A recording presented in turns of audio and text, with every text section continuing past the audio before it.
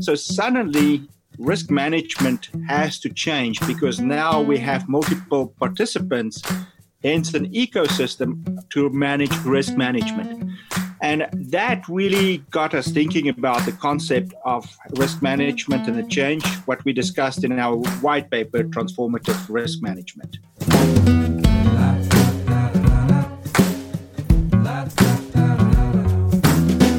Hi, I'm Megan Fee, and this is GRC and Me, where we interview industry thought leaders in governance, risk, and compliance on hot topics, industry-specific challenges, trends, and more to learn about their methods, solutions, and outlook in the space. Today, we speak with David Ponder and Yanni Wenzel, who are partners at Sential. Sential is a consulting firm, and they recently published a white paper on transformative risk management. So today, during our conversation, we talk about transformative risk management and how it's an evolution or a departure from traditional risk management. We have a dialogue about how they're helping their clients who may be head down on risk and compliance projects today to think differently. And lastly, we talk about this concept of transformation or transformative in their own personal lives amid the current COVID-19 crisis. David and Yanni, welcome to the show. Thank you. Thank you. Good to be here. Oh, wonderful. So today we're going to talk about this concept of transformative risk management. And you recently, as I mentioned, you've created a study, some research behind transformative risk management. So I thought it would be interesting to kind of ground us or root us in what is that? And Yanni, if you could just start with a little background on why you created this white paper, what it is. And, David, then we'd love to hear from you about how it really applies to risk management today. That sounds great, and thanks for that question. If we look at when organizations start embarking on their digital transformation journey, that really gets them into the concepts of cloud-based computing, outsourced processing, they're changing their processes, and we saw that rapidly accelerated with COVID-19 happening. And then on top of that, a couple of years ago, the World Economic Forum has announced the concept of the fourth industrial revolution, which is the fusion of technology and the interaction with the physical, digital, and biological domains. So it's bringing a bunch of different things that we're experiencing today together. What that does, it removes the physical walls of organizations. Organizations now operate in ecosystems. So it's not just my organization that sells everything. I'm using a supply chain with multiple players in it. I'm selling through different areas. I'm using a distribution supplier. I'm using another supplier or activity to sell. So suddenly, risk management has to change because now we have multiple participants, hence an ecosystem to manage risk management. And that really got us thinking about the concept of risk management and the change, what we discussed in our white paper, Transformative Risk Management. And David, you can probably expand a little bit more for us on how it applies. Thank you, Yanni. I happily will. As it applies to risk management, Yanni and I were talking the other day, and I said, I think transformative risk is similar to the idea of like herd immunity, right? Mm-hmm. So more and more organizations aren't standalone entities. As Yanni said, they're participants in a risk ecosystem, right? And with that, they can be vulnerable because of weaknesses of the herd, or they can benefit from protection to the herd. And so with transformative risk, I think leaders are going to begin to shift their understanding of risk management in GRC as a whole, right? So today, risk management and GRC are often seen as like compliance-focused, check-the-box efforts that are cost leaders. And leaders, look at that and they seek to minimize loss. These areas often are seen as a distraction, right? And they're thought to deserve the minimum amount of time from the critical business decision makers to stay out of trouble. I think that's going to change. I think that the tools and techniques that emerge from transformative risk will provide levels of confidence on which to base critical decisions.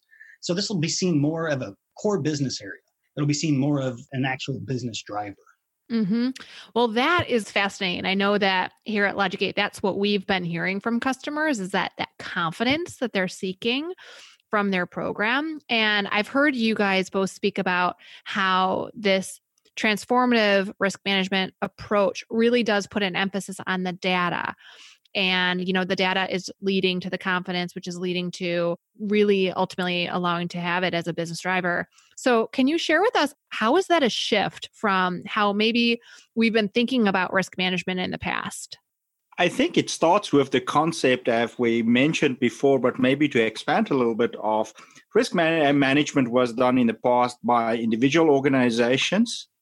And if you had to reach out to another organization about risk, it was the traditional third-party or vendor risk management concept. Let me send a questionnaire out and I'll get something back. But that's changed because we have now the interconnectivity with the different organizations. And there was some research done recently where organizations would experience, if it's a loss or an incident that happens where it impacts multiple organizations, the losses are significantly, some research says 13 times more than what it was in the past. So suddenly, just sending out a questionnaire and maybe have a conference call to validate is not going to cover a 13 times bigger loss. Right. Wow. So how do we do that? That's really accumulating all the risk data and start looking at it and managing it together and have the appropriate information and data points that you should be able to understand that. So organizations at the moment, when COVID happened, they did not have all the information at hand to be able to make informed decisions as individuals. But when you start looking and combining all those pieces of information, you actually start getting a bigger picture and actually understand what is going on. And then if you start looking at that information, you can take that into a group of organizations, or as we talk about the ecosystems, that we can actually access more data, look at it more effectively and proactively to manage the risk. So, David, I know you are very passionate about the whole data management and risk management data, and you want to share some more about that. Yeah, so I think one thing to think about is when you talk about what Yanni said about the risk ecosystem. And if you ask the question, why are organizations operating more in a risk ecosystem? It's because I think there's a recognition now that technology is allowing for outsourcing of ancillary business areas that are not the core strength of an organization, and utilization of other organizations where that is their core strength. So if you know someone can do something better, why not utilize their strength and free up your resources to focus on what is your core strength, right? So if you think about that, you can think about how risk management data will become more valuable, because then it'll be used for statistical analysis to enhance your decision making. Like you'll use models that can codify and monetize risk in your core business area. You'll look to others, you'll look to a broader set of data to help build the predictive analytic data set that you need. And I think organizations are going to recognize, right? Like in the past, it's been, let's build our own world-class GRC program. You've heard that over and over again. But similar to how organizations are leveraging other organizations for things like Yanni talked about with distribution and sales and things that are just not their core strength, I think you're going to start seeing that with GRC, because GRC is going to start to get advanced.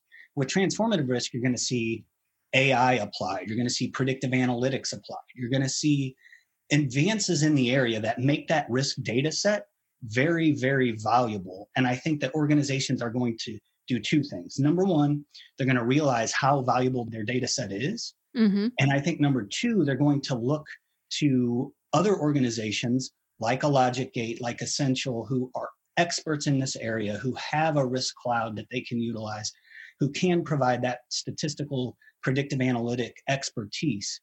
And they're going to be looking to them to really offload what they once did with a lot of their resources and really be able to shift those resources to focus on what they do best. So that, I love that. Like what you're doing a little bit of prediction here in the future, but we're starting to hear customers ask us for, the LogicGate Risk Cloud tool to help them with this and really be as this central hub that even ingests data from different systems of record, et cetera, so that they can put that lens on top of it and have a common language, as well as harness the power of their data. I love that you mentioned that. And I also think that's an interesting thought about, leaning on those that are doing this well, not using up internal resources, partnering, more and more to make organizations go faster. That is something we're going to continue to see. But when you do that, the impact of risk will occur. So those are both really interesting discussion points. And now I'd love to learn how today you're helping clients who might be head down, focused on tactical things like, the recent SOC 2 assessment that they have to do or audit that's coming down, or even things like planning for compliance budgets. How are you helping folks who are really heads down to think about this in a proactive way and maybe think about the impact of control effectiveness to the board of directors or to the bottom line?